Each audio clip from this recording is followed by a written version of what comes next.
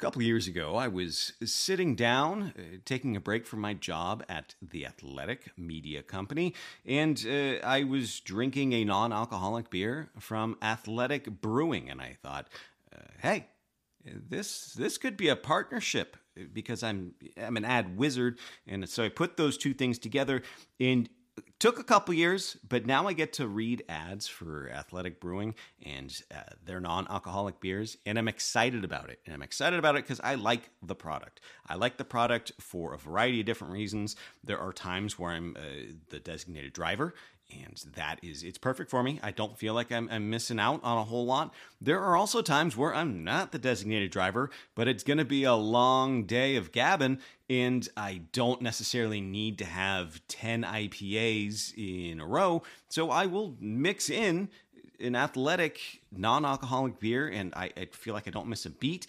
And it allows me to pace myself the way I want to do it. It's perfect for beach days, music festivals, baseball games, camping, late nights.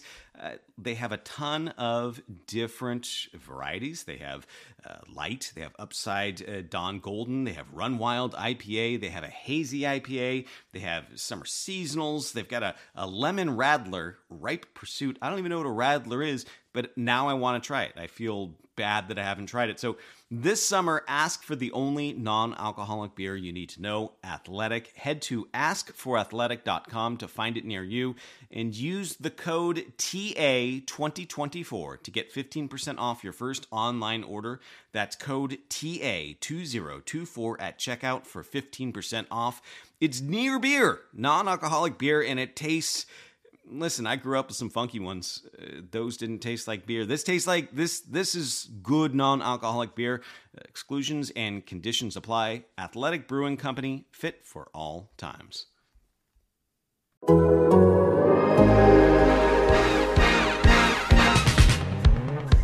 that podcast growling, mean and angry. Hear that co-host shouting. It's Dana and Jay. It's Dana and Jay.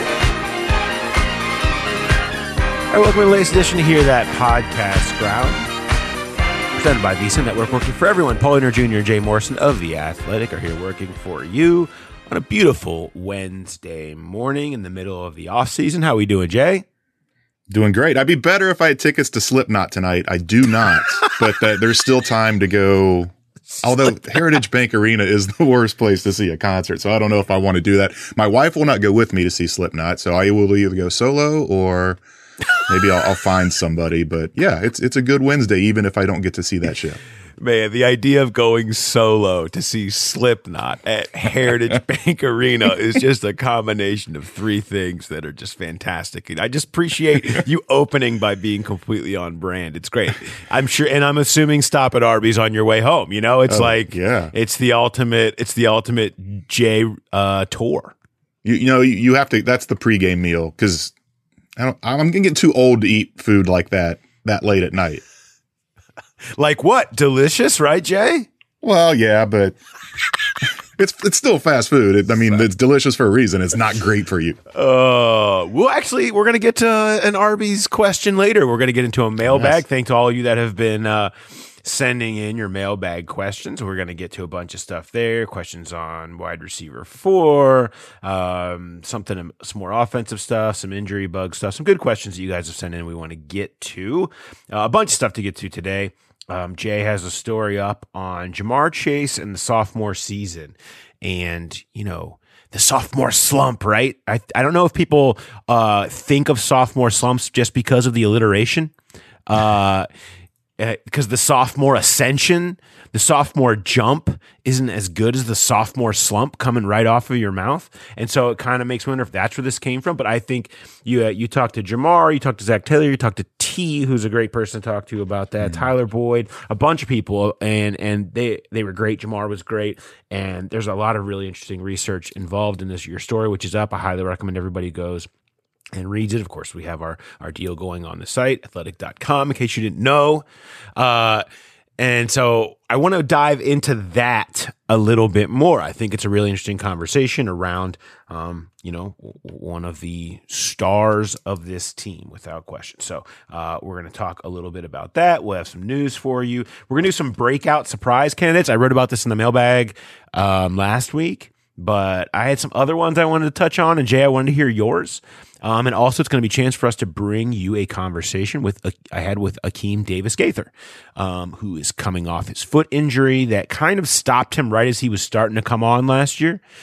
And so I caught up with him in the locker room yesterday, and it was a really good conversation about where he's at, where he thinks he's going, and kind of why he thinks he might get there. I thought it was a fun conversation with Akeem, so wanted to bring you that. We'll get to that later. We will bring in Mo Egger. No pretenses about this. We will not talk about anything Bengals related.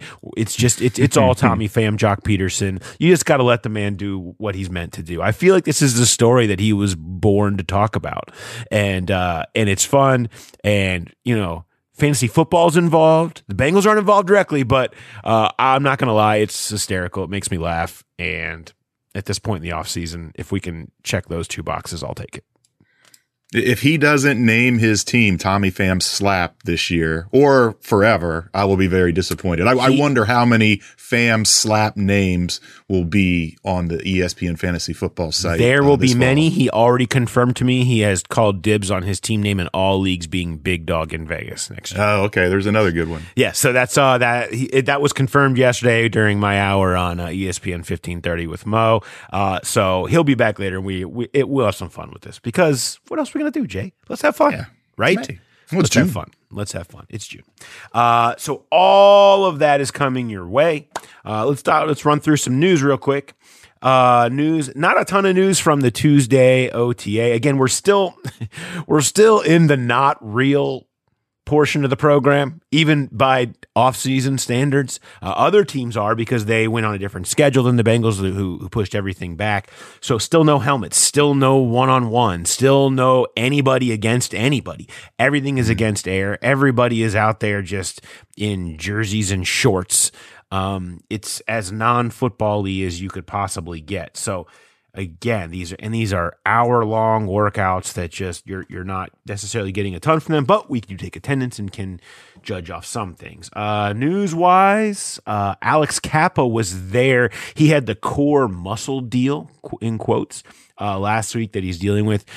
Zach Taylor, again, sort of suggested that he's not going to probably take part in this spring, summer, off season, but all signs point toward him being fine and being there for camp and all the things that matter. So right now at guard, you have Jackson Carman at left guard and Akeem Adeniji at the right guard spot as Kappa is on the side, but he was there yesterday. Khalid Kareem moved over to being on the side, working on the side with the injury folks. Don't really have a specific on that, but I mean, we don't know if it's serious or not, but certainly the fact that he's over there doing all the stuff suggests that it is not. Who else was over there, Jay? There was a lot. There was all the regulars, the linebackers, Marcus Bailey. I'm trying to go through it at the top of my head now. Joseph Osai is still over there. Logan Wilson, Batchy is still there.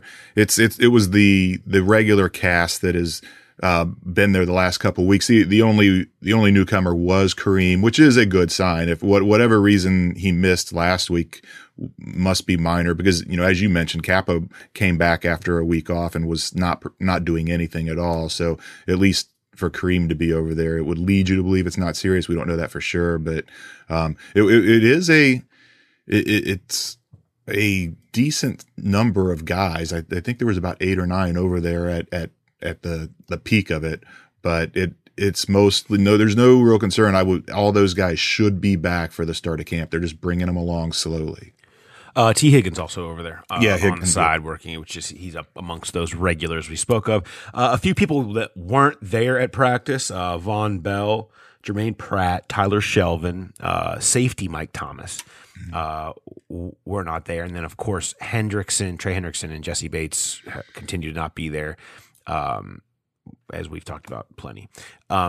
Bell was a flight missed issue. According to Zach Taylor, he wouldn't comment specifically on any of the other guys not being there. Other than to point out that all this is voluntary. And honestly, judging by what we've seen across airports across this great country of ours, I wouldn't be surprised if more people weren't flight related or all flight related or something like that, as much of a disaster as the airports are right now. Yeah, and you don't know where these guys are. You could say, well, he only lives 5 hours away or whatever it is, but there's no guarantee they went home. They may have gone to Vegas to try to be a big dog. They may have gone to see family in California. You just never know. And there were so many flights canceled this weekend. It's not a stretch to believe that caused problems for Vonn Bell and possibly some of those other guys. Did appear that the receivers were being big dogs in Vegas this weekend. According to their Instagram stories of Tyler Boyd and T. Higgins and Jamar Chase were with them, and they appeared to be having a very good time and big dogging it. So good for them, man. And Memorial Day weekend, yeah, young, fun, big dogs. Hey, run, right? Go have yourself a good time. They appear to be doing that. Other news, we did. Zach Taylor did talk, but not a ton to come of that. Open locker room. Not a lot. Joe, this is kind of just an interesting story. I don't know if it's news. It's not news, but it was just interesting. So kind of hanging out after practice, all of a sudden I look over and Joe Burrow is lining up with just his foot on the out of bounds line, like in a track sprinter type position. I'm like, what is Joe about to do? And he just takes off. I mean, like hard sprint. Now he's got the trainers around him who are holding the iPad, one holding the iPad, another one halfway up, Joey Boze halfway up. Looked like a stopwatch in his hand. And they have the catapults on, which is your data system of everything you're doing, so they can get all the information on all the physical stuff and speeds and things like that. And they were kind of looking at him, and Burrow's going as fast as he can. And I talked to Burrow a little bit about that afterwards, and he was like, I'm just trying to get an extra work. These workouts are so light, especially for quarterbacks. Mm-hmm. They don't really get any real workout in. And so if you're out there, you're trying to feel like you want to get some actual physical exertion. Sometimes you just do this. He says he doesn't do it all the time, but sometimes he does afterwards. And if he's going to go do it, he's going to go do it and try to open it up. I think he was trying to hit a number. Yeah. I think he was trying to see if he could hit a number. He was really getting after it. Drew Sample was also out there kind of running afterwards after practice, and it was pointed out that he was just doing it because, again, he didn't feel like he was getting enough out of that practice that he wanted to kind of get himself to the level that he wants to be at this point in his training. All that stuff's real interesting, because the data dumps they do off of that, they can take that information back in, see where everybody's at, what mile per hour they're going at. Because some of these guys in these practices are just not always given the opportunity to really open it up, really see where they're at. And so you can look at that, see you need to be somewhere else for next week or for your offseason program. And you can really use those numbers as a guide to see what you need to be doing more of or less of in practices and in your own program. So kind of fun stuff, but just kind of Burrow being Burrow. Like I'm going after it. Like if I'm doing sprints after practice, guess what I'm doing? I'm trying to go as fast as I possibly can, and I need the extra work. I don't care if I'm QB1 or what I am. And Bengals fans, I know, loved seeing that. I tweeted out the video of it if you want to take a look at that. Again, not news, but just sort of interesting practice observations during a time of year where there aren't necessarily a ton of them. I mean, we've seen those stories from Brody about how competitive he is at ping pong and basketball and everything else. So it just makes sense. And not optimal weather to be hitting a number. It was approaching 90 degrees at the end of practice. And maybe another day would have been better to try to hit that number, but maybe that was part of the challenge for him to do it in the heat and humidity. And it kind of goes to what everybody has talked about that guy since he got here, just that leadership ability and doing everything he can to be the best that he can. No doubt. So that was kind of the latest from there. The other bit of news that came from yesterday, Jackson Carman declined to comment when asked about the piece in The Defector. I'm not quite sure why Jay and I somehow became the villainized face of this thing, as was the case after we talked about the fact Carman wasn't asked about the story and the allegations last week. We've always attempted to be transparent and conversational here on the pod when we want people to feel like they always know what we know, even if it's deep in the weeds of the beat. And in regards to last week, we wanted to continue to be transparent about what happened, give it the proper time on the pod to recognize its importance, and even like specifically explain and express some regret over the fact the question was not asked the previous day. So we did. We didn't want to just let the issue go silent and avoid it. We certainly could have. Everyone else did, and that's totally fine. In retrospect, I guess that's what we should have done. I'm not going to dive into the details of the logistics of it again, but the latest facts are Carmen declined to comment on the defector story as he was asked about it on Tuesday. Neither Carmen nor the Bengals took any more questions on the matter yesterday. Everyone with the Bengals continues to decline to talk about the story, and there continue to be no charges on the allegations. And that's all I'm going to say about that. Let's move forward, okay? Let's talk about the sophomore slump story, right? Alliterative sophomore slump means that must be what to expect. Jay, I liked this. I as always, I like the story, but I like this idea too for this time of year with Ja'Marr Chase coming off Offensive Rookie of the Year, coming off a almost unprecedented first season. And, kind of what comes next for him? Like, how can you possibly keep this up? What can you do next? Is sort of the thing that you hear a lot about Ja'Marr Chase. How could he get better? Could he be better? And I'm curious what you thought in kind of going around and talking to everybody about this and doing some of the research on it on that question. Like, can he and how can he be better in year two? Yeah, I thought Zach made a great point on that, where he could have less numbers, lower numbers across the board and still be a better player. If a defense wants to take a guy away, they can. And you better believe there's going to be a lot of focus thrown at Ja'Marr. We saw that midway through last year where defenses started playing him different and they found different ways to get him. And there were games where he was not as much of a factor, but that's what Zach was talking about, is where the growth is going to come on more on the what he does mentally as opposed to his physical traits and improving speed, hands, whatever that, route running.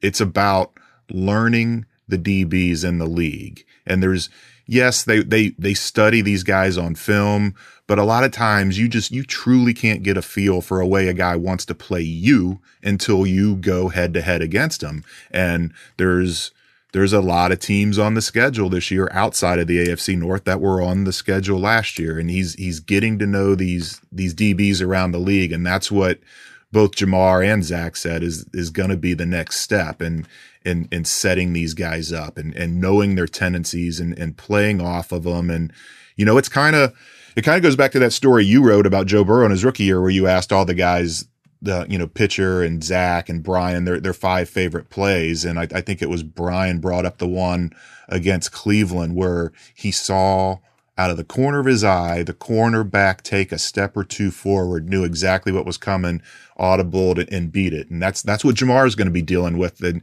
how a guy wants to play him and how he can use his tendencies against him. So he did it again. He already has goals written on his mirror. He said that was something that he talked about last year in training camp.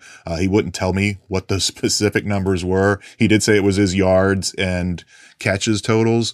And it almost seems like a fool's errand to try to beat 13 touchdowns. That's just, he said he's got to find what the minimum is he'll accept, but numbers are a part of it. But the bigger part is the mental aspect and really getting to know these corners and figuring out ways to set them up and beat them mentally, not just with his physical traits. All right, let's take a second and switch gears here and hear from a sponsor. Before history is written, it's played. Before it's frozen in time, it's fought one shift at a time. Before it's etched in silver, it's carved in ice. What happens next will last forever. The Stanley Cup Final on ABC and ESPN Plus begins Saturday. Another day is here, and you're ready for it. What to wear? Check. Breakfast, lunch, and dinner? Check. Planning for what's next and how to save for it? That's where Bank of America can help. For your financial to-dos, Bank of America has experts ready to help get you closer to your goals. Get started at one of our local financial centers or 24/7 in our mobile banking app. Find a location near you at bankofamerica.com/talktous. What would you like the power to do? Mobile banking requires downloading the app and is only available for select devices. Message and data rates may apply. Bank of America N.A., member FDIC. One of the things that I thought that Zach Taylor said that in regards to this, that I thought I liked was, it's not necessarily just about how Jamar gets better. It's about how he helps the team win more. And the understanding of him understanding how teams are going to play him more often and focus on him more often, and having a better understanding of how the team can then attack that. So it's not necessarily about Jamar's numbers going up. He can have a much greater impact on the team this year, and his numbers not necessarily go up. It's very possible because it's about him and Burrow and the staff, the coaching staff, understanding how to use the way teams are going to focus on him. And use that against them in the same way. I thought that was an interesting piece of this too. It doesn't always necessarily come back to the numbers. His knowledge and interpretation of what teams are trying to do to him is as important to Burrow and Zach Taylor and Jamar Chase as sort of a trio to make everybody on the whole offense shine and be more efficient. Yeah, I mean, Zach pulled the example right off the top of his head of the second Pittsburgh game last year, because if you remember the first one, right at the end of the first half, Jamar gets behind the defense. Joe hits him for a 34-yard touchdown, really kind of set the stage for the second half of that game that they won 24-10. Again, they're at the 32-yard line this time in the rematch, and single safety, Minkah Fitzpatrick, similar alignment, one-on-ones everywhere. He sees Jamar running the same route, and he cheats over to double Jamar, and that leaves T wide open on a one-on-one and 32-yard touchdown. And it's all because the same thing that, Minkah Fitzpatrick trying to play off the tendency of the Bengals and the Bengals countering and beating that cheat. And you're going to have that a lot. You're going to have a lot of teams rolling that safety toward Jamar. And it's just that's why it's so important to have all these other weapons, Hayden Hurst, the new guy included at tight end, where it's not just Jamar setting up the defense, it's Joe and really the whole Brian, Zach, the whole play calling aspect of it. It's going to be interesting to see what teams are trying to do if they are willing to just focus on Jamar and take him away. And it's just going to create all kinds of opportunities for those other guys. You had in your story a ton of research on the second year jump for some of the most successful rookie years that we've seen in the league. And it's great stuff. I highly recommend people go through and peruse through, and you see a little bit of a pattern. I was kind of curious about something, and so I kind of piggybacked off this and jumped into just the last 5 years in this sort of new era of passing and these great receivers that are coming up, so many of them in these draft classes, and so impactful so quickly, which it seems to be the differentiator now between maybe some of the older players or the previous generations. And so I went back and looked at the last 5 years, minimum 55 yards per game. So we can just kind of take some of the injury stuff out. Minimum 10 games. 55 yards per game as a rookie in the last 5 years. And I went through the top 10 of that list. How about all of them jumped in average yards per game the next year? All went up except for one. Brandon Ayuk went from averaging 62 to 49. Everybody else, Justin Jefferson, 87 to 95. Now Jamar had 85. He was second on the list. A.J. Brown went from 66 to 77. Terry McLaurin went from 66 to 75 yards per game. Juju Smith-Schuster went from 66 to 89. CeeDee Lamb went from 58 to 69. Cooper Kupp went from 58 to 71. T. Higgins went from 57 to 78. DK Metcalf went from 56 to 81. There's partial answers to this. I mean, in that a lot of these guys in their rookie seasons don't start quite taking off until about the first 3, 4, 5 weeks. And then boom, they really take off. And that kind of becomes their average of who they are as a player. And then that plays out the next year. And yeah, it's going to go higher. But I think it's important to point out sophomore slump is nothing but alliteration.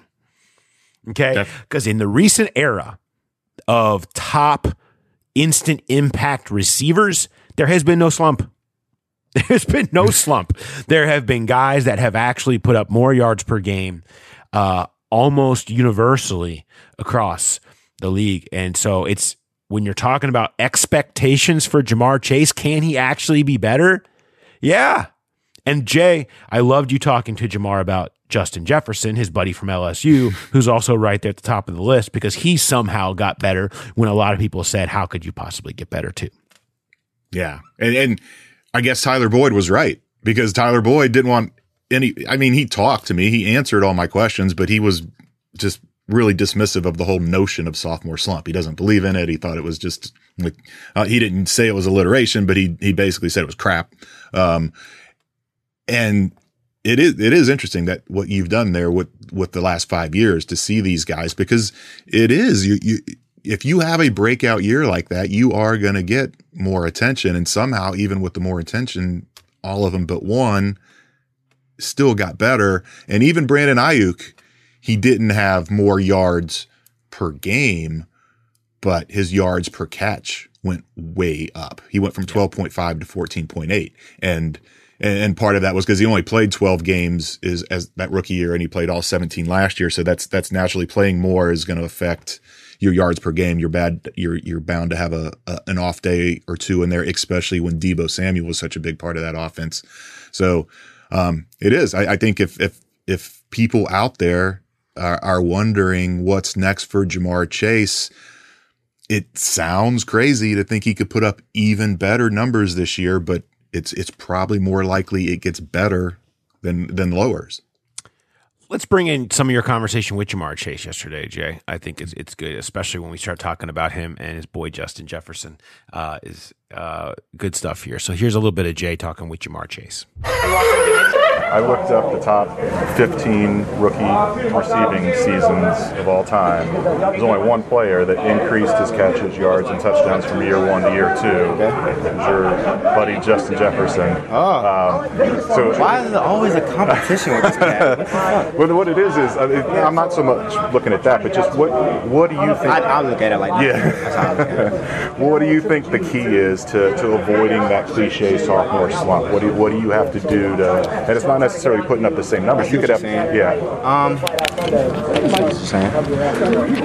Basically just get more comfortable with the offense. Maybe I get moved around a little more. Maybe they see different things on film, and then just making that spectacular catch. Now, you know what I'm saying? Justin did a lot of that this year, and I feel like those contested catches will make the team get more energy. After certain plays, maybe the ball come back to me again. So just making the tough catches and just learning more spots in the offense. I think that's going to be a big improvement for me. Coach Taylor said a big thing is, your rookie year, those are just nameless, faceless DBs. There now you know them. You know what their tendencies are, and you can kind of get that on film a little bit. But did you start picking that up as the year went on? Like when you would play a team for the second time, I know they're going to do this. So the first main person that I noticed was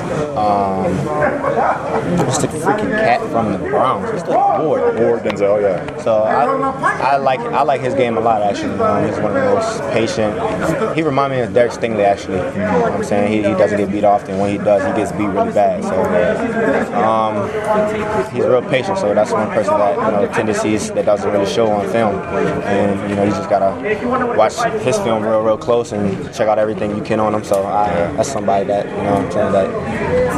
that does it. You only got 3 snaps against him the second time. That's what I'm saying. So I was low-key looking forward to it, but I low-key wasn't. So that was one person that I did watch a lot of film on after the first time. Oh, okay. Yeah. Were you the intended target on his pick 6? Here in the first game? Yes. Yeah. Okay. What was that something? Route by Ja'Marr Chase. Really? Not Joe? Route. Why? What was? I didn't sell a route. Okay. And I didn't give eyes. It was a horrible route all around. So year one to year two, there's obviously differences. What is the biggest difference that you feel right now as opposed to this time last year? It's just like I said, it's just me getting the offense fully down. Like I want to make sure I know. Like last year, I was just out there running routes, having fun again. You know what I'm saying? Now I got small details in the routes. Now I can learn how to set people up for the next route. So it's just all about, just getting the small stuff down now. And I feel like that's going to make me a lot better. Is your mirror clean right now, or do you already have the goals on? I got 2 right now. I'm not going to say, but I got 2 of them so far. So, yeah. Are they? Is it? I don't think they're hard. They're pretty just like a little bit more than what I had last year. Okay. Like catches and yards for real. Okay. So I got to find my touchdown minimum and stuff. So still, going around right now. You can let us know what those are in training camp or before the season starts? I'll give you a list of maybe 2 before training camp or something. So, you know what I'm saying? I don't mind. Yeah. I don't want to give y'all all of them. No, yeah. There's a little bit of Jay and Jamar, and the one thing that was sort of said to me was, nobody, and this didn't feel like anybody feeding, because this was not something that somebody had to say to me. They said, there's just no way that anybody thinks that you're going to see any let up in Jamar Chase. He's just not that kind of guy. He's like Burrow in that way. I think there's a reason that those guys were kind of connected and found such football chemistry with each other. They view everything the same way. They view practice. They view everything about working on football the same way. And that competitiveness is there. And, it appears to be, there's not really any worry from anyone in the building. Like, well, what if he gets a little lax and a little big head? That just doesn't even seem to be anything that's coming into the conversation there. Yeah, and that's important because you think about it. He makes that huge leap in his final year at LSU, has that great year, and then you go to the league, and yes, you're the number 5 pick, but there's still that question of jumping to the next level, and how's he going to do against grown men that are trying to defend him? And he has this huge breakout year, and it would be very, very, it's human nature to think, hey, I'm great, I'm one of the best there is, and to maybe let off the throttle a little bit. And he's not doing that. I think it was Tyler Boyd said that he's been totally locked in, that you see it even in OTAs, how hard he's working whenever it's not a half speed drill, but it's not regular where, like you said, it's just against air, and he's dialed in, and it's not just on the field in practice. It's in meetings, it's working out in the weight room. It's all of that. And yeah, I agree with you that it is very similar to Joe Burrow, where they are self-driven, and no amount of success is going to change that, because I think they both realize that what this league is. It can catch up to you in a hurry. And just because you're on top one day doesn't mean you're going to stay there without working. I really like the T. Higgins comparison. What was such a big part of last year at this time, right?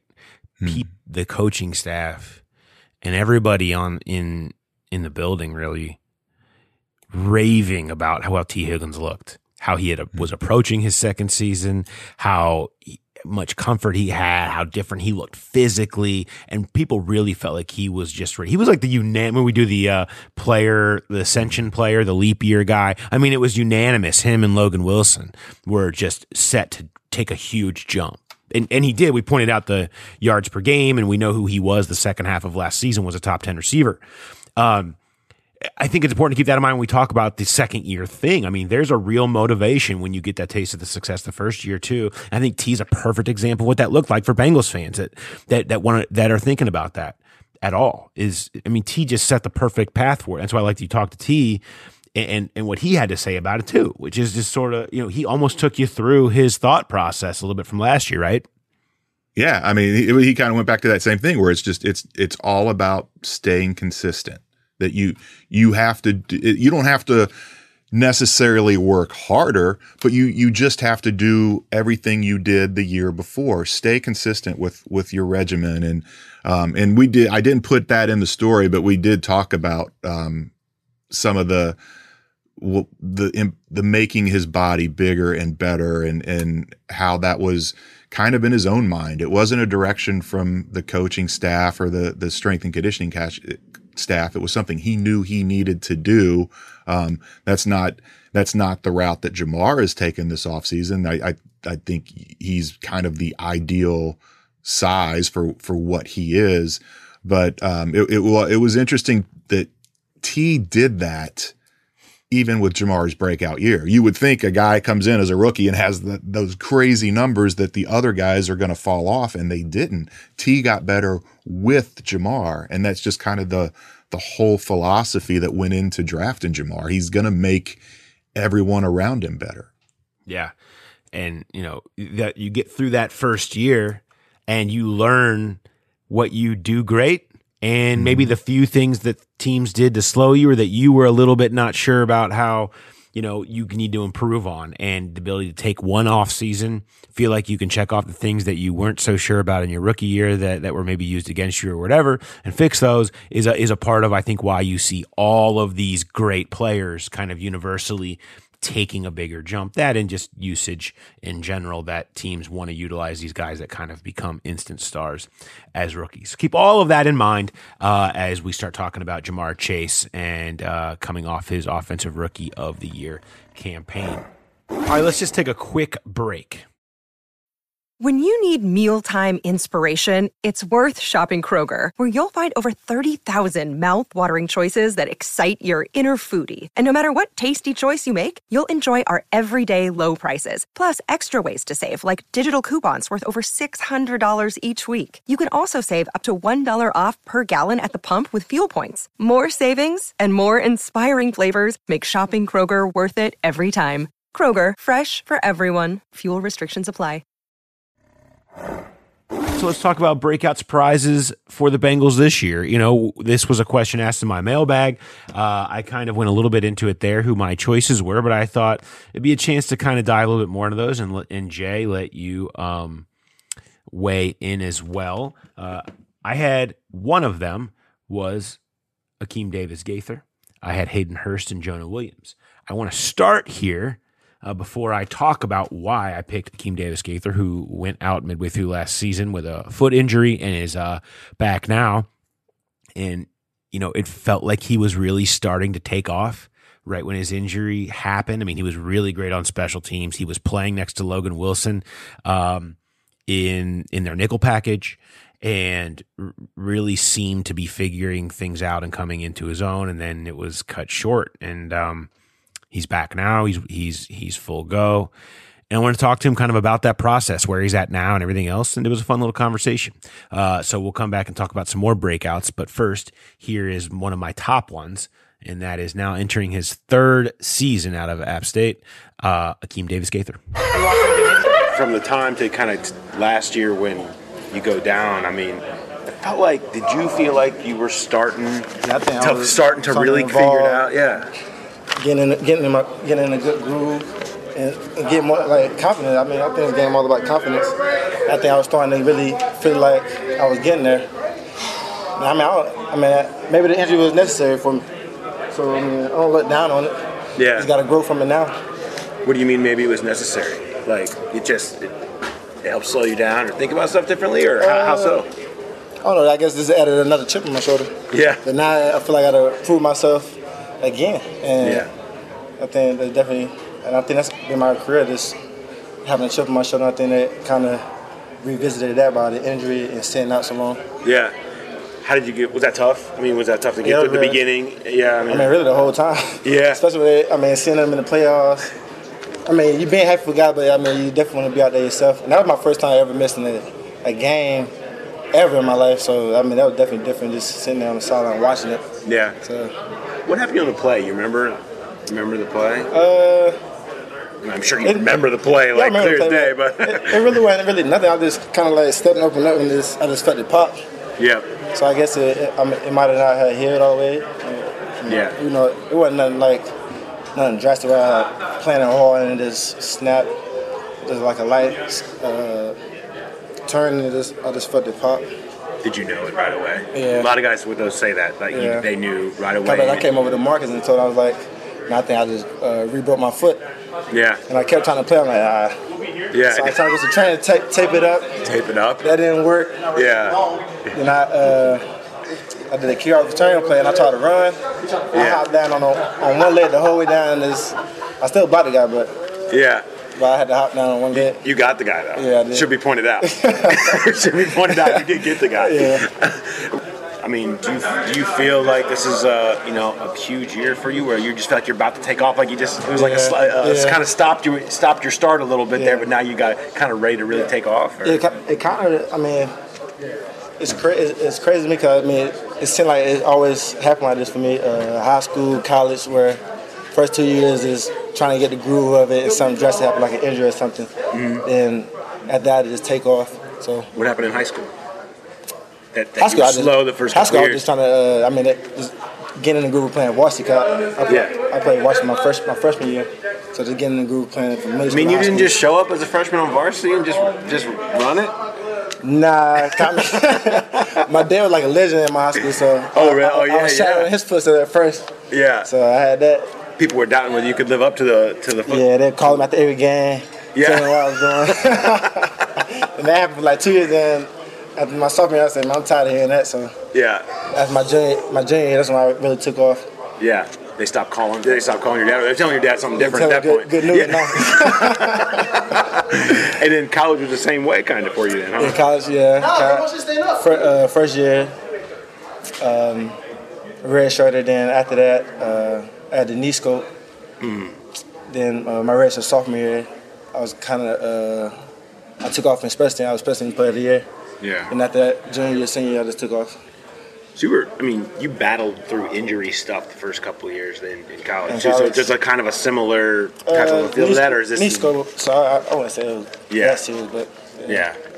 But special, like you said, special teams player of the year. Then I know Darren loved what you were doing on special teams here. Did you feel like that was kind of you had definitely carved out a role there for sure? Special teams, for sure. I think one of the leaders on the special team. I mean, we got a lot of guys that lead, but I think I'm one of them.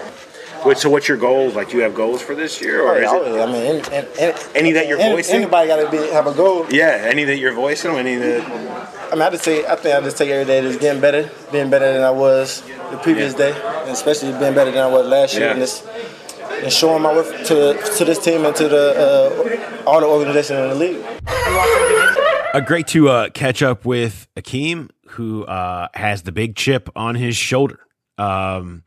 And I thought it was interesting him talking about how this is like it's like the same thing that's happened to him before. The first couple of years of high school, he kind of sputtered and dealt with some stuff and then took off.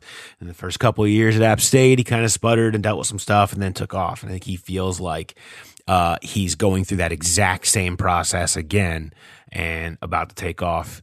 And the honesty of, yeah, man, it was so great to be a part of a team that went to the Super Bowl, but that stinks. You want to play, you want to play in the Super Bowl, and you couldn't, and you felt you could have been out there playing and helping your team. And but anyway, good to catch up with Akeem, who we haven't really talked to since really early on in last season. He's kind of similar to Jamar in the fact that he could be a much better player without the stats showing it, because they're not going to play three linebackers very often. And you've got Pratt and you've got Logan Wilson, you've got guys ahead of him. How often is he going to be able to get on the field barring injury? But he's terrific on special teams. He's good if they do go nickel, where he can get it instead of getting the extra defensive back on, he can match up on a running back out of the backfield. There's a lot that he can do. I just wonder, as far as breakout player goes, will the opportunity be there for him to truly kind of take that next step? I've got Chris Evans up there. I agree with you on Hayden Hurst. I think there's a real opportunity there for him to be a guy that puts up numbers that he hasn't seen before. He's not gonna put up Kelsey type numbers in this offense with those receivers. But I'm really interested in Chris Evans. If he wins the kickoff return job, if they elect to not use Joe Mixon as much on third down, and you talked about the fourth wide receiver piece in your mailbag, and could he be that? Like Gio they would line up in the slot. And yes, you've got Tyler Boyd, but if they want to go 4 wide, you can put Tyler Boyd outside. You can put a guy like Chris Evans in the slot. I think he's a guy, again, not gonna put up crazy numbers, but can definitely break out compared to the numbers he put up last year.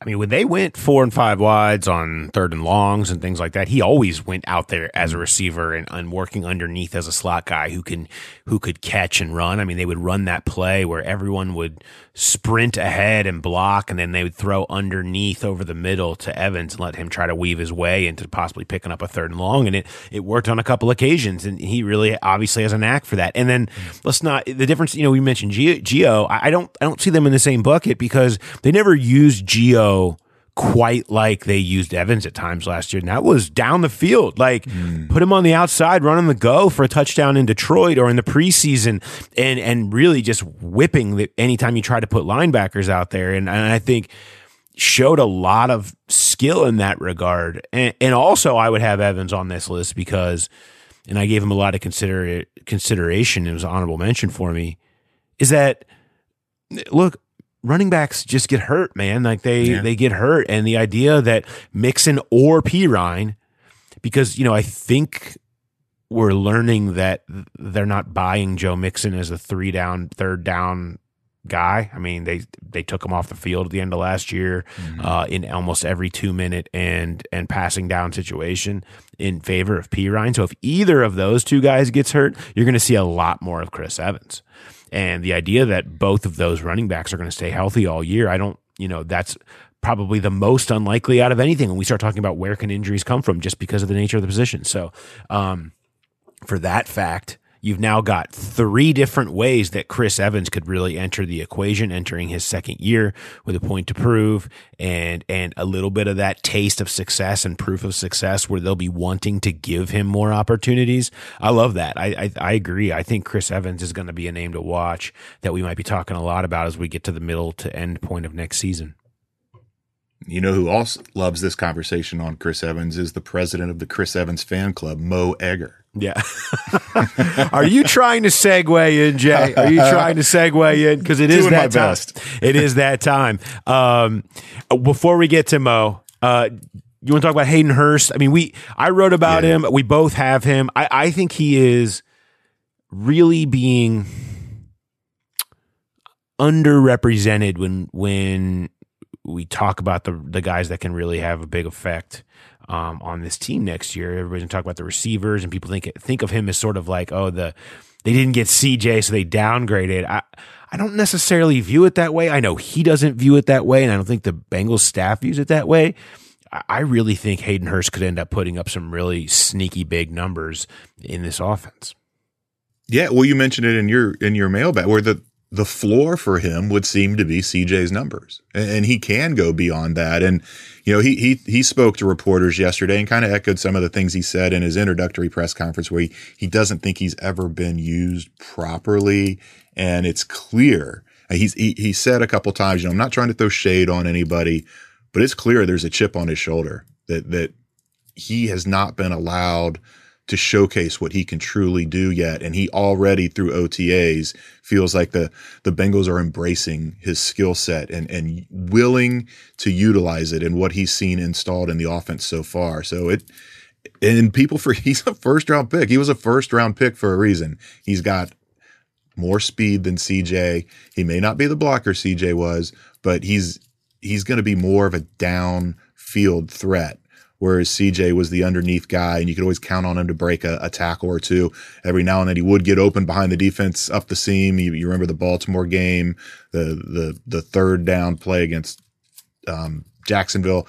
He had his moments, but I think Hayden Hurst is going to be a lot more consistent in providing bigger chunk plays than CJ was. Yeah, I think if you were looking at it as like a percentage piece of what they would offer, I mean, I think maybe you're getting the same overall impact, but I think you're getting maybe 60% of your impact in the passing game compared to 52% in the passing game with CJ. It's you're a little bit more in the passing game, a little bit less as a blocker, but isn't that kind of where this offense is going, needs to go, is to have somebody who's a little bit more of a passing game threat as opposed to a blocking threat when you just look at the way that they're constructed, the way that they made their big plays, what they're going to have on the outside, and how they kind of got their hot run going towards the Super Bowl was in opening it up and passing the ball and throwing it. And again, on the field, I think that's where you see Hayden Hurst potentially putting up big numbers. And if that's what we're talking about, is big numbers in the passing game, I think that's where you could see him make an impact. All right, let's flip it forward. Let's have a little fun. Let's bring in our good friend Mo Egger and chat a little bit about everyone's favorite debate and one that he just can't get enough of. So I'm not going to hold him back, Jay. I'm not going to put the restraints on him. I say we just go all out. And we'll come back and we'll get into more Bengals mailbag questions that you have sent in when we come back. But now let's talk to Mo. You know what? I'm going to just ask Jay to get the numbers out of the way here real quick. How many tweets did Mo have this past week? He had 107. 107. A very average week for you. But I would say those 107, there was a high percentage of impactful tweets in there, specifically regarding everyone's favorite topic right now, and that it was fantasy football, Tommy Pham, and Jock Peterson. And I want to appreciate for you. I'll offer my appreciation of you leading the charge on this. I love this so much. I badly wish the Reds were in contention, right? It'd be great. It'd be great if it's post Memorial Day and the Reds had like a 4 or 5 game lead in the National League Central. And we're diving into the throes of a pennant race. But I got to tell you what, if you said you could trade, you either get a pennant race or you get Tommy Pham versus Jock Peterson. I'm probably picking a pennant race, but I'd have to think about it. It's just close. I mean, and it's a gift that keeps on giving. If you haven't read C. Trent's story today, make sure you hop in to learn more about the fact that we learned that Mike Trout is the commissioner of the league, and his Tommy Pham will tell you he's doing a terrible job.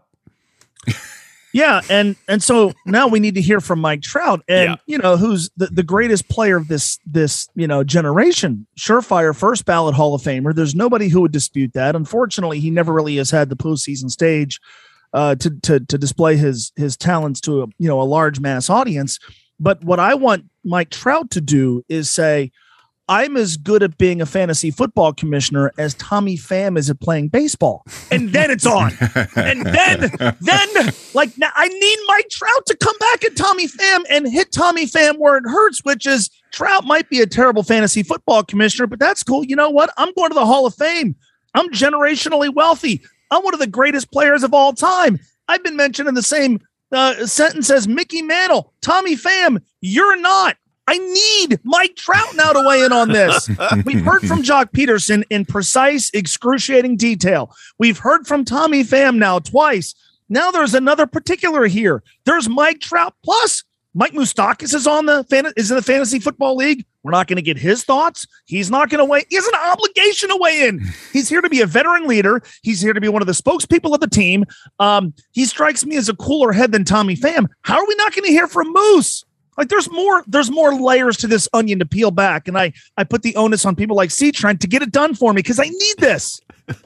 I appreciate C. Trent because my number one question was all these guys making millions of dollars. What was the entry fee? And that was the big question out there until I read his piece this morning or Wednesday morning. And, 10,000 sounds like a lot, but I did the math. I don't know if you guys have done the math.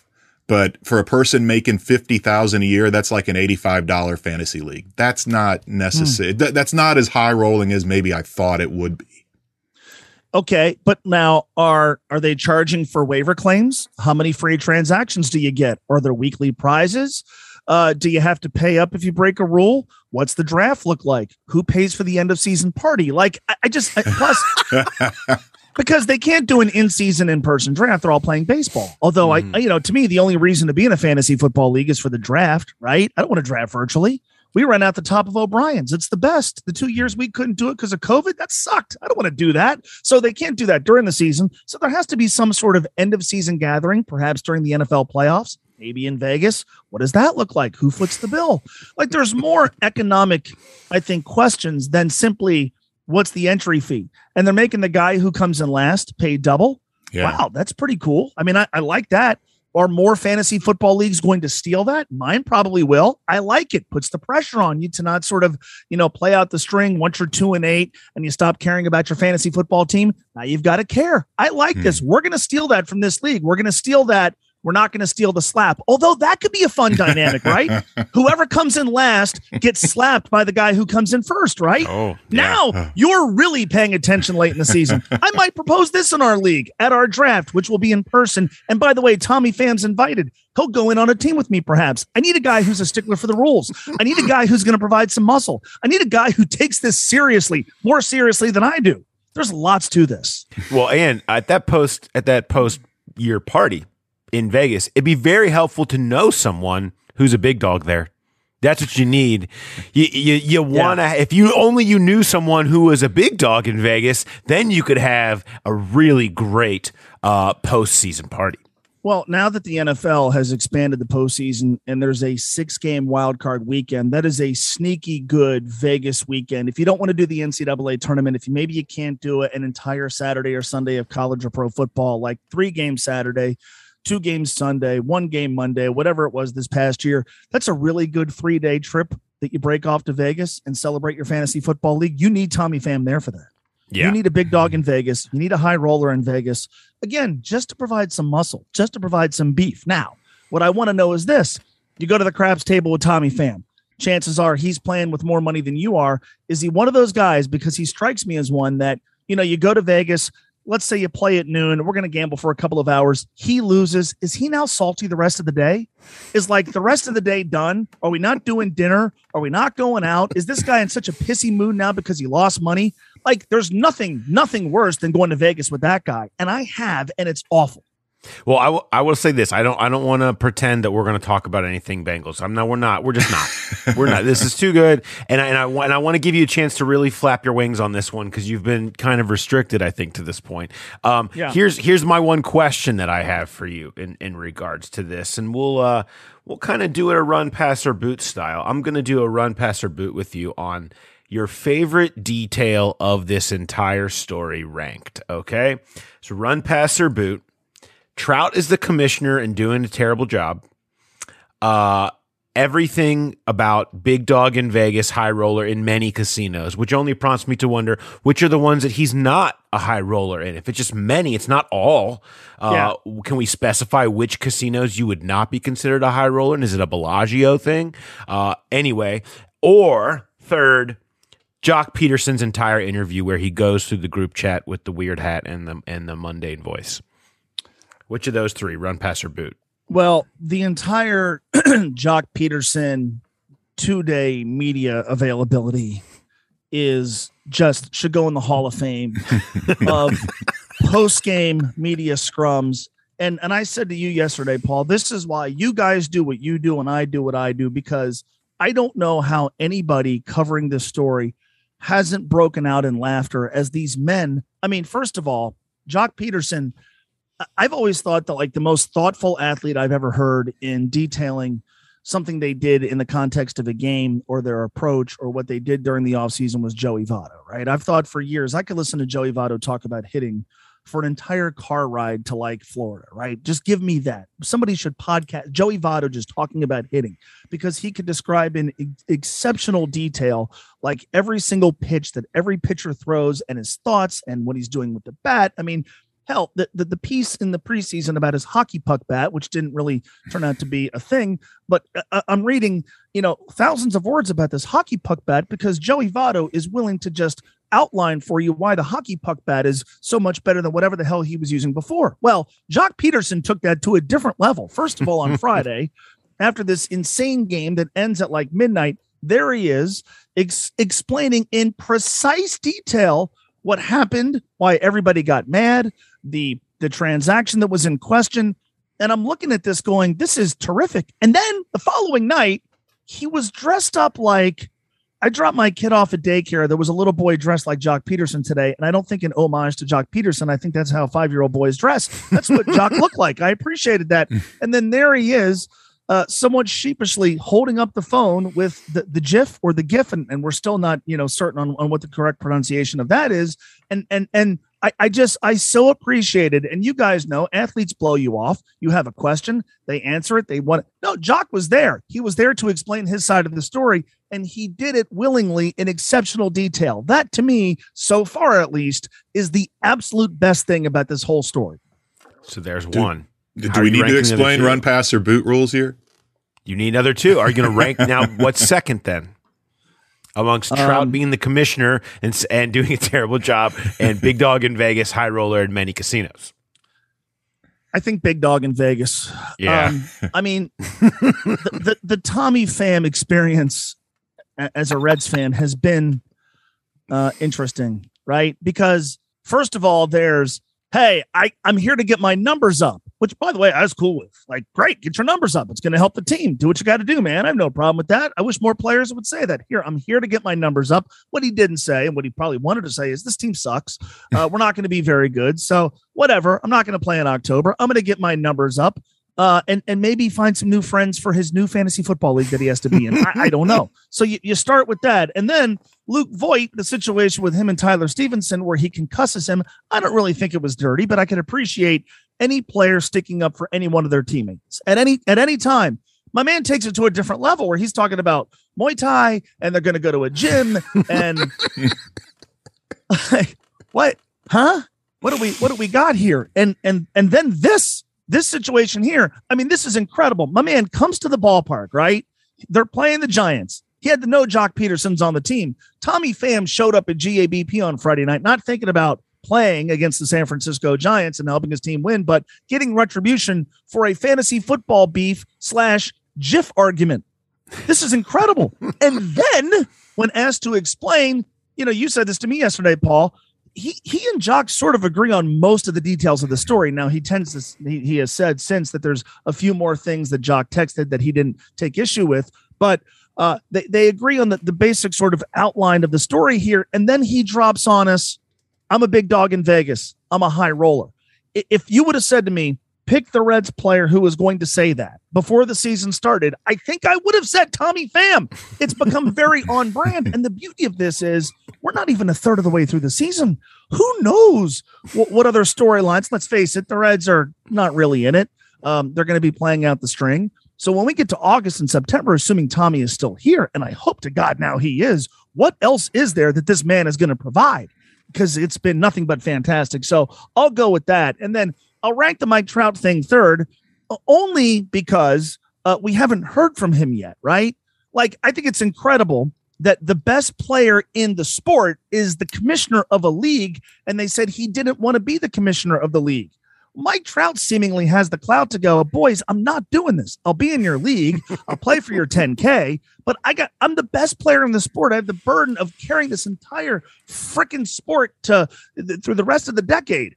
I don't have time to be worrying about waiver wires and trades and fantasy disputes and handing out cash. Who's the treasurer of the league? Is all the money done crypto? Is it virtual? I mean, there's so many different questions here. I think Mike Trout now has a responsibility to answer them as the league's commissioner. Don't be like Roger Goodell. Don't be like Rob Manfred. Make yourself available as a commissioner and talk about your role in this league unraveling and this fiasco that has, to me, turned into the best story of the 2022 baseball season.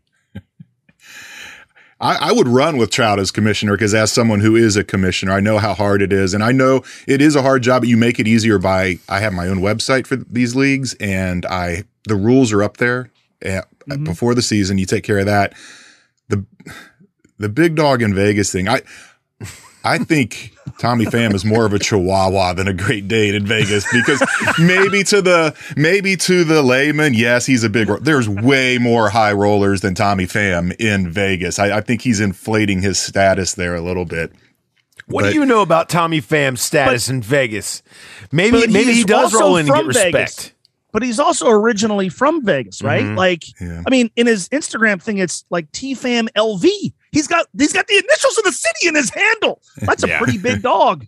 It's a big dog. It's a real big it's dog. also not big dog, it's big whale, because if you're nobody goes to Vegas and wins full time. So if you're going and spending that kind of money, yeah, they are very appreciative of his patronage, because I'm sure he's donating quite a bit of his 401k to those nice what are his games luxury of choice, hotels. Right? Because you know who you don't want to be? If Tommy Pham is a blackjack player and you're to his right and you make the wrong decision and it screws up his hand, look out. I'm finding, Pit boss is coming over. Jay and Tommy might have some stuff to talk about, because I have played blackjack next to Jay before, and he likes to analyze other people's moves and how they were not proper and how they cost him his money. Right, and, but he's not slapping them.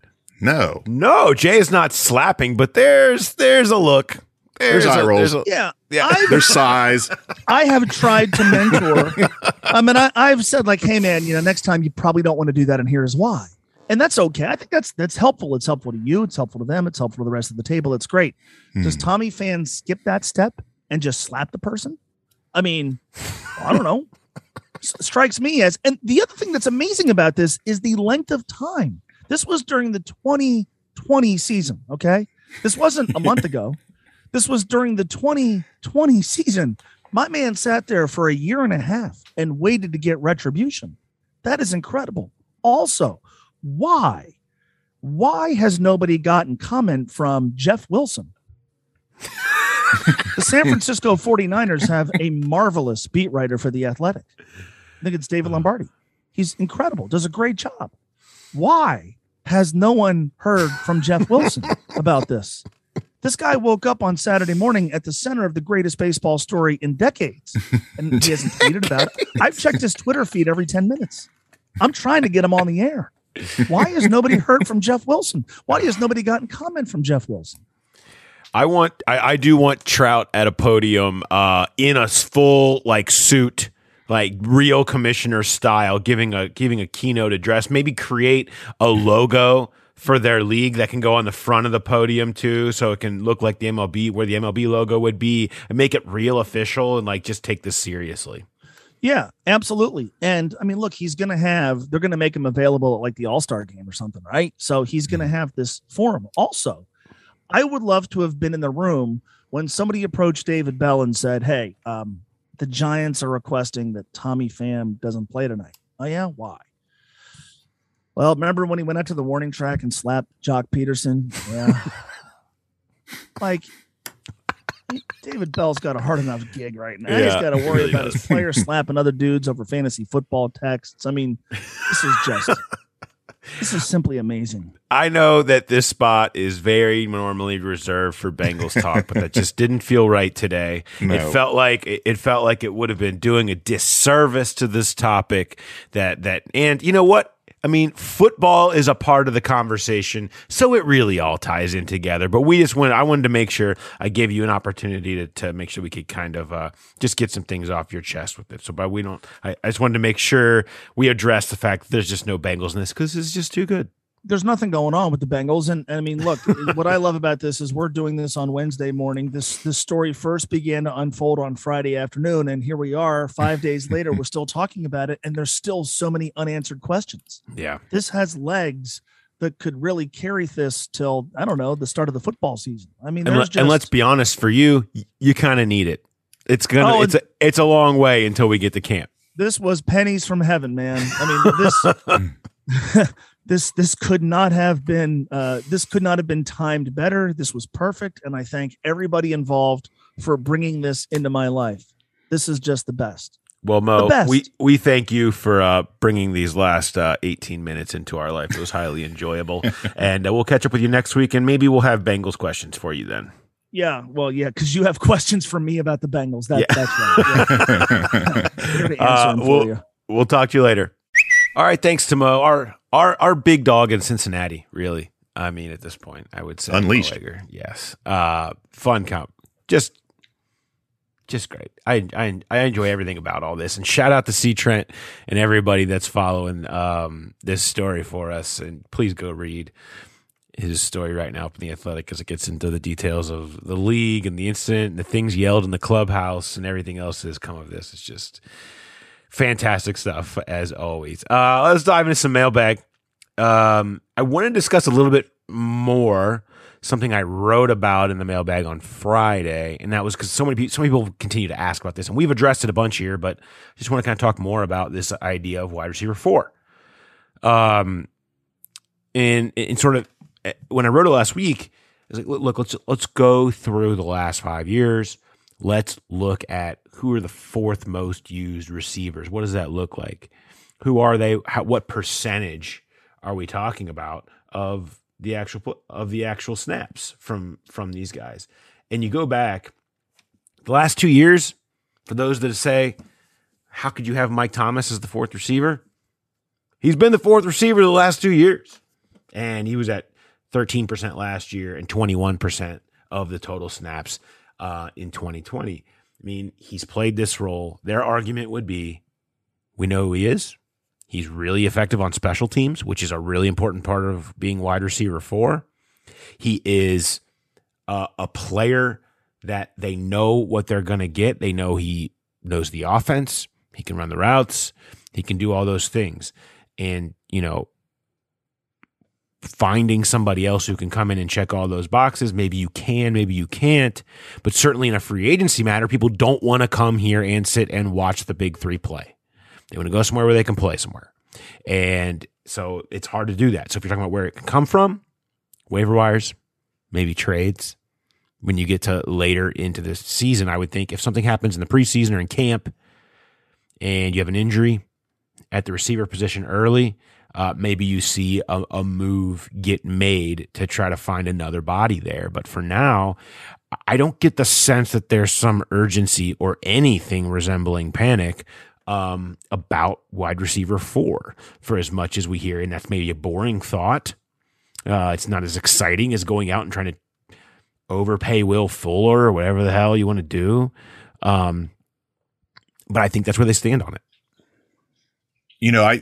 Similar to how you piggybacked off of my stats in the receiver and sophomore something, I tried to do it with your wide receiver 4 piece, looking at what those numbers have looked like for the Bengals. I looked at the top 10 passing offenses last year and what their wide receiver 4 looked like, and it didn't quite work out. So here's the problem. I threw my hands up once I got to about 5 or 6.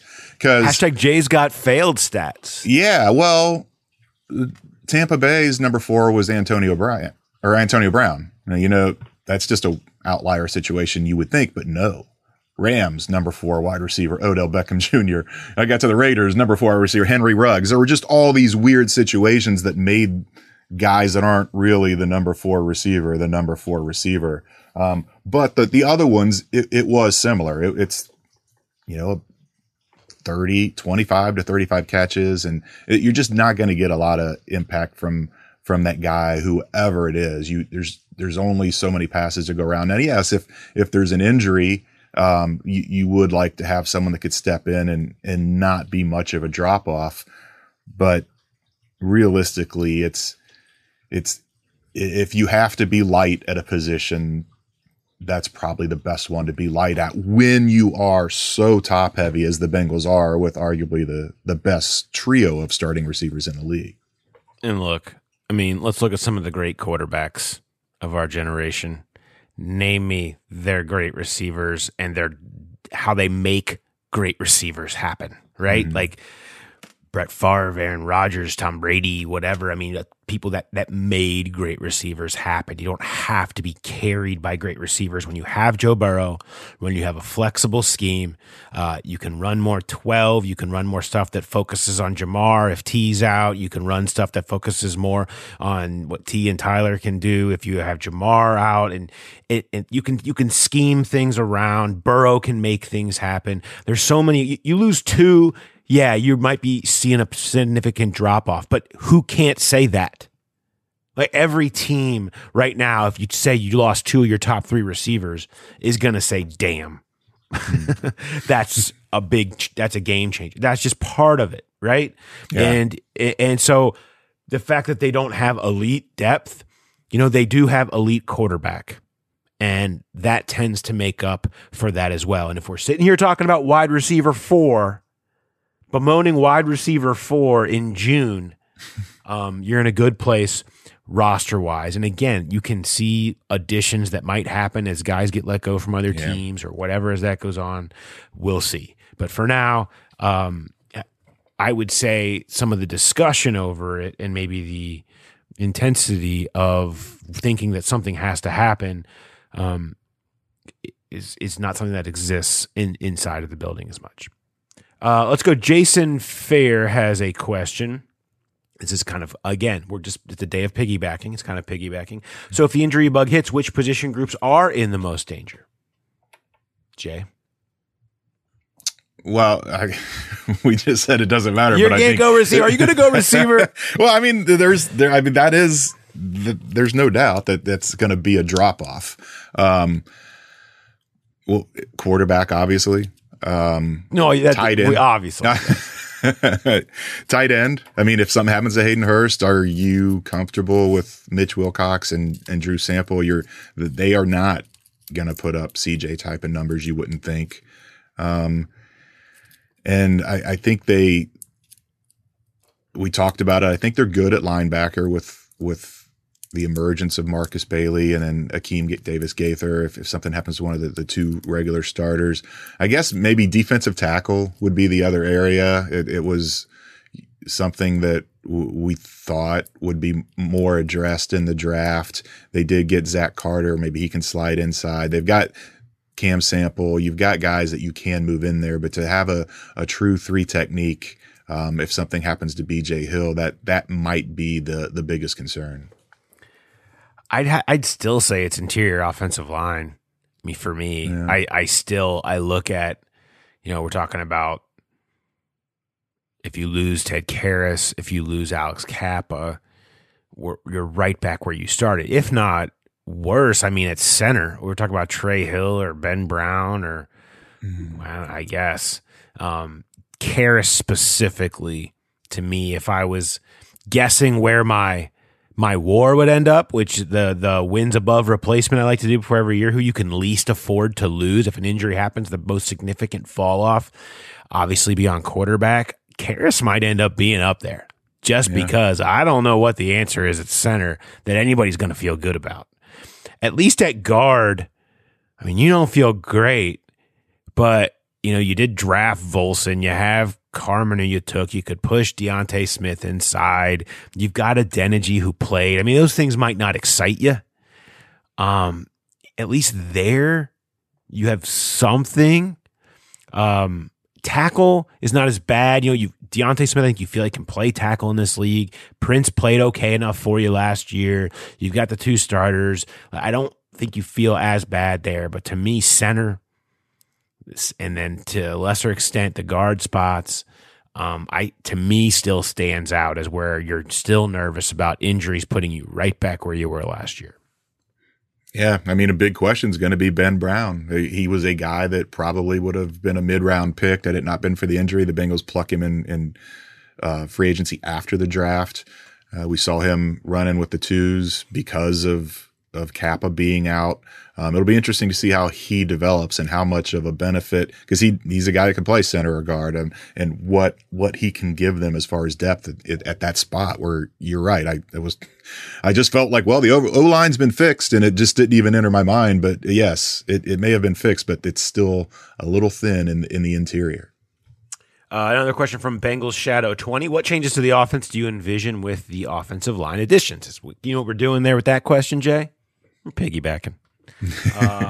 What changes to the offense can you envision now that you have these guys? For me, is not necessarily I guess it would be additions, but more usage. There's lots of, deep drops in their playbook, and they ran some deep drops. They ran a lot less as last year went on, but they weren't afraid to still call them some. It's kind of how you end up with 70 sacks, but they ran them, and I just think you'll see more successful usage and overall usage of deep drops, of the play action deep drops, and not afraid to do some stuff that has longer developing plays. And that doesn't mean that there was none last year or that they're going to do away with quick game. I mean, you're still going to see a combination of all that stuff. I just think you'll see, a 5 to 10% shift from quick game to some of the longer developing stuff that you see in those old parts of the RAM system and just stuff that they have in their playbook. So to me, that's the difference. You can talk about some run game stuff probably too, Jay, and you might be able to do that. But to me, I think the most significant change I expect to see is just that percentage shift of willingness to use some of the longer developing stuff. Yeah, you read my mind, because that was so much of the focus on improving the offensive line was on protecting Joe Burrow. But I think you're going to see them more comfortable to run the ball in the red zone, something you alluded to in your mailbag. I think they're going to be more willing to the 3rd and 1s, the short yardage where we saw them pass so much. They were so bad in those short yardage situations and converting them with run plays. And I think that's a big part of it too, where you've got not just Burrow protectors, but you've got people movers in there where you can create those holes in tight spots for Joe Mixon or whoever's in the backfield. It gets overlooked sometimes because Mixon had a really good year, but there were plenty of times that they struggled to run the ball. 3rd and 1 in the Super Bowl comes immediately to mind. So I think that is another area where you can see it sounds odd to say run the ball is going to open up the offense, but I think it will. I think it's going to give them more options, having a better quality offensive line. It's not all about just keeping Joe Burrow upright. Totally agree. Let's get to some important questions here, Jay. Okay. This from @Aaron Hake. Hey, Aaron. I know Aaron. You know Aaron? I do know Aaron. Yes, he's. I don't think he lives in Hamilton anymore, but he was my mailman at a time. Then this makes so much sense. You want specifically to know from you. This is what he would have talked to you about as you were mowing your grass with your shirt off, and he's delivering the mail to you. He just said, "Have you tried the burger at Arby's, Jay?" I have. Okay, this was. I was suspect. I was like, why is Arby's doing burgers? They stick to what you do well. Why? There's no ham, but you're going to have hamburgers. It didn't make any sense.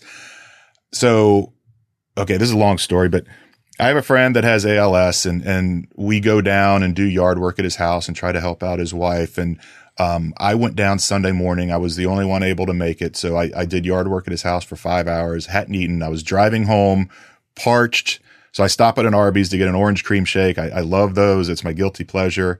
And I was reminded, I'd forgot about it. We were going to go to a pool party, and I knew there was going to be food at the pool party, but I saw the ad on the drive-through menu board for the burger, and I was like, all right, I'll try one. It was freaking awesome. I don't get a lot of fast food burgers. I'm more of a chicken and turkey type of person, and maybe it was because I was just so damn hungry, but it was really good. It's a steak burger. It is thick. It's cooked medium instead of well done like most fast food burgers. It had a great soft brioche bun, had all the fixins. I don't know what the sauce. It looks like Thousand Island, but it doesn't quite taste like Thousand Island. It was just, I've been thinking about going back and getting another one since getting that one on Sunday. What a stunning turn of events. That you love the decisions that those that run Arby's and send you meat sweats and gift cards have decided to make. It's really surprising to see this. I'm not angling for anything. This is just, this is a true, honest opinion. And I have receipts. I texted in my friend group, the other ones that go down and do the yard work from time to time, about my Arby's experience. And my friend 10 minutes later sent me a picture of his Arby's bag. He went to see if it was as good as I said, and he agreed with me. Well, then it's settled. Yeah. I mean, 2-0, undefeated. I feel like I'm being guilted into having to try this thing, and I don't know if I can do it, but maybe I will. All right. Last question. This one came from friend of the program, Will Lutz, who said, what is the best food road trip on the Bengals 2022 schedule? I have a top 3, and I'm really torn on my third, but I think I've got my top 2. I don't know if maybe you agree. I don't know. Number 1, I think, is obvious. Number 1 is New Orleans. New Orleans has incredible food. Like, I mean, I can't even start to explain how excited I get to go down there, and whether we're talking about gumbos or Cajun shrimp or beignets or any of the incredible and the restaurants down there are off the chart. It's everything you love. Give me New Orleans all day, every day. No contention there. 2, Baltimore. Yeah. I mean, the crab, when you get in crab cake season, yes, like it's hard to beat. Like the meals are so good. That dinner is so good every year. You love going to Baltimore. I mean, I know what you're getting. You know what you're getting. It's not about variety. Like, I think New Orleans has variety and sort of some specific specialties that you appreciate, so it puts them above. But like, what you are getting is so good. Their one trick if they're a one trick pony, their one trick is fantastic, and I'll take it as my number 2. Would you agree or disagree? Do you have something else above it? No, I've never been to Tampa. I've heard great things about the steakhouse down there and the food down there. I haven't been to New Orleans since I was in junior high and was a super picky eater. So I would think that would be at the top of the list. My Baltimore story is I've never been a huge seafood fan. And so the first time I went there, PJ Combs from the Bengals media relations department insists we go to Moe's every time. And so I tried the crab cakes. I never had them before, and they were amazing. You're right. I've not done the cracking crabs, but every year since, I've looked forward to those crab cakes. Not only were they good, they were huge. And I tell people all the time, I could only eat one. And then we went out for drinks. And then there I am at 12:31 in the morning, pulling the other crab cake out of my refrigerator in my hotel room with no fork or anything to eat it with, and just picking it apart with my fingers and enjoying it just as much. It was great. Love it. And third, I'm sort of torn for a few different reasons. Tampa is great, and again, I'm a seafood lover, so I love going down there. There's a restaurant that I've kind of fallen in love with called the Columbia that Dan Horde turned me on to. That went to in the preseason last year. That the food was just outstanding. I liked it so much. We went when we were on a vacation down there in February. Made sure to go back for date night with my wife, and it was every bit as good as I thought it was. So that stands out. I haven't gone to Burn's Steakhouse in forever. It's incredible. It's incredibly expensive, but it's worth it.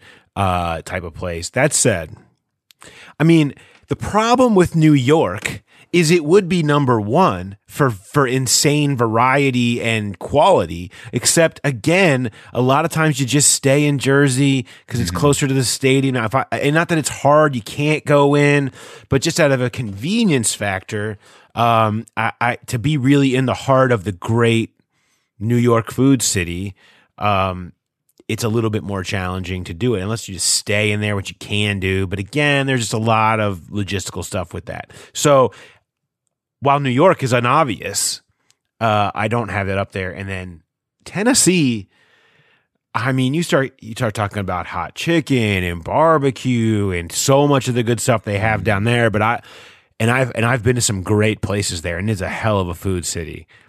So I don't want to feel like it's not getting its love, because it deserves some as a great food city. But it's just a tick below New Orleans and Baltimore for me. And sort of those 3, Tampa, Tennessee, and New York, all have something that has them kind of tied for third. And it's a week out by me in what I feel like is a very important question that I've probably broken down more than I need to. But that's, I just wanted to make sure I that's where I stay. That's where I stand on that. Well, unlike the Arby's discussion, I do have an ulterior motive for the food thing, because I said I've not been to Tampa. I went on my vacation a couple weeks ago. We went to Naples for 4 days, and then we went to Daytona for the rock festival at Daytona Speedway for 4 days. And on the way there, we stopped in St. Pete's because my brother works at a very cool historic hotel called the Hollander, and we just stopped by and had lunch with him on his lunch break in the hotel. And I had a Cuban sandwich there. Was fantastic. So if anybody's planning on going down to the Bengals game in Tampa, check out the Hollander Hotel as possibly a place to stay and say hello to my brother Jeff if you do. my sneaky honorable mention pick would be Cleveland, because if you go there in Christmas ale season, after 3, 4, or 5 of those, everything tastes great. Everything tastes great. That's right. Just order off the entire Great Lakes menu down there at their restaurant, and you'll just be so happy. It's true. The Great Lakes factor. So that's my list. Thanks, Will, for the question, and thanks everybody for all the questions. There's so many more that we haven't been able to get to. We'll keep trying to keep sending them to us, and we'll keep trying to get to, especially in these off-season ones. We want to be answering whatever questions you have. So keep sending them in, either to us on Twitter, or of course you can send them to me in my email, pdaner@theathletic.com. All right, that wraps us up. Thanks everybody for listening. We'll be back next week as we see helmets. Jay, helmets. Wow. Yes. Helmets next week. So we're kind of a next step in the process that we'll be able to talk about on the pod then. All right, thanks everybody for listening. We'll talk to you next time. Have a good one, everybody.